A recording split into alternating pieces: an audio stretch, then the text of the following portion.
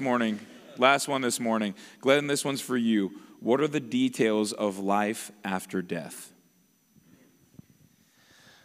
What are the details of life after death? So, what a question. Can we just stop real quick and think about that question? As Christians, we have hope for life after death. Do we take that for granted? What are the details of that? My goodness, I think immediately of Paul's words where he says, no mind can know, no ear has heard, no heart or mind can comprehend what God has prepared for those who love him. So in some sense, we are left with a lot of mystery about the details of life after death. But I will leave us with some things we can infer from Scripture.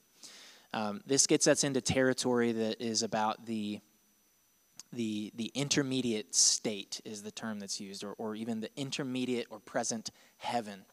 So there's coming a resurrection, y'all, of everyone.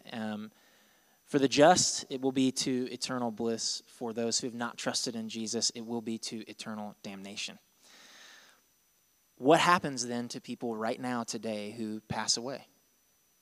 Where do they go if the new heavens and the new earth has not yet been established? So I'll keep it brief. Number one, to be absent from the body is to be present with the Lord. So one thing we can hold to in Scripture, Philippians 1:23, Paul even uses the language, my desire is to depart and be with Christ, for that is far better. 2 Corinthians 5:6-8 says, we are always of good courage. We know that while we are at home in the body, we are away from the Lord, for we walk by faith, not by sight. Yes, we are of good courage, and we would rather be away from the body and at home with the Lord. I think of the text you mentioned earlier, Jesus with the thief on the cross. He looks at him and says, today you will be with me in paradise. There's something really, really significant about that. So what Scripture teaches us is that while the body may be buried, decomposed, cremated, whatever, the soul immediately goes to be in the presence of the Lord, and God can rejoin those at the resurrection.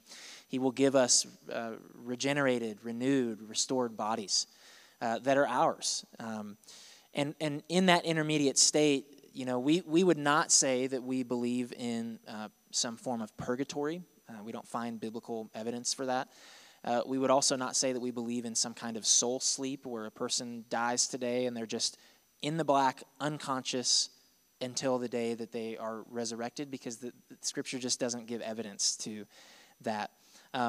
What I do want to stress in closing is that in Daniel 12:2, it says, many of those who sleep in the dust of the earth shall awake, some to everlasting life, some to shame and everlasting contempt. Jesus in Matthew 25, a couple of times, the first in verse 41 says, you know, to those on his left, depart from me, you cursed, into the eternal fire prepared for the devil and his angels. And then just 5 verses later, again, these will go away into eternal punishment, but the righteous into eternal life. If you are a Christian this morning, and you are asking the question, what are the details of life after death? The answer is drastically different for that person than it is for someone who has not bowed their knee to Jesus. I would say to you, I would appeal to you, if Jesus is coming again, you want to belong to him and not be an enemy to him. We could talk a lot about that. My appeal would be what Jesus says in John 11. I am the resurrection and the life. Whoever believes in me, though he die, yet shall he live. And everyone who lives and believes in me shall never die. We will all live forever in some sense. And it will either be against God or it will be with God in the new heavens and the new earth.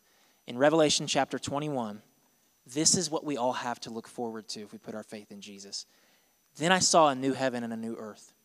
For the old heaven and the old earth had disappeared, and the sea was also gone. And I saw the holy city, the new Jerusalem, coming down from God out of heaven like a bride beautifully dressed for her husband. I heard a loud shout from the throne say, look, God's home is now among his people. He will live with them, and they will be his people. God himself will be with them. Church, did you know that there's a reality of no mores that's coming? That's how I've heard it phrased. It's just there's coming a reality for the Christian. It's a reality of the no mores. There will be no more tears. There will be no more death, no more sorrow, no more crying, no more pain. All these things are gone forever. Behold, God makes all things new. This is the hope reserved for us who trust in Jesus. So if you do not trust in Jesus, may salvation be today for you. May you believe that he can forgive you of your sin. He can invite you into relationship with him, and he can hold you and keep you and preserve you for all eternity in the new heavens and the new earth.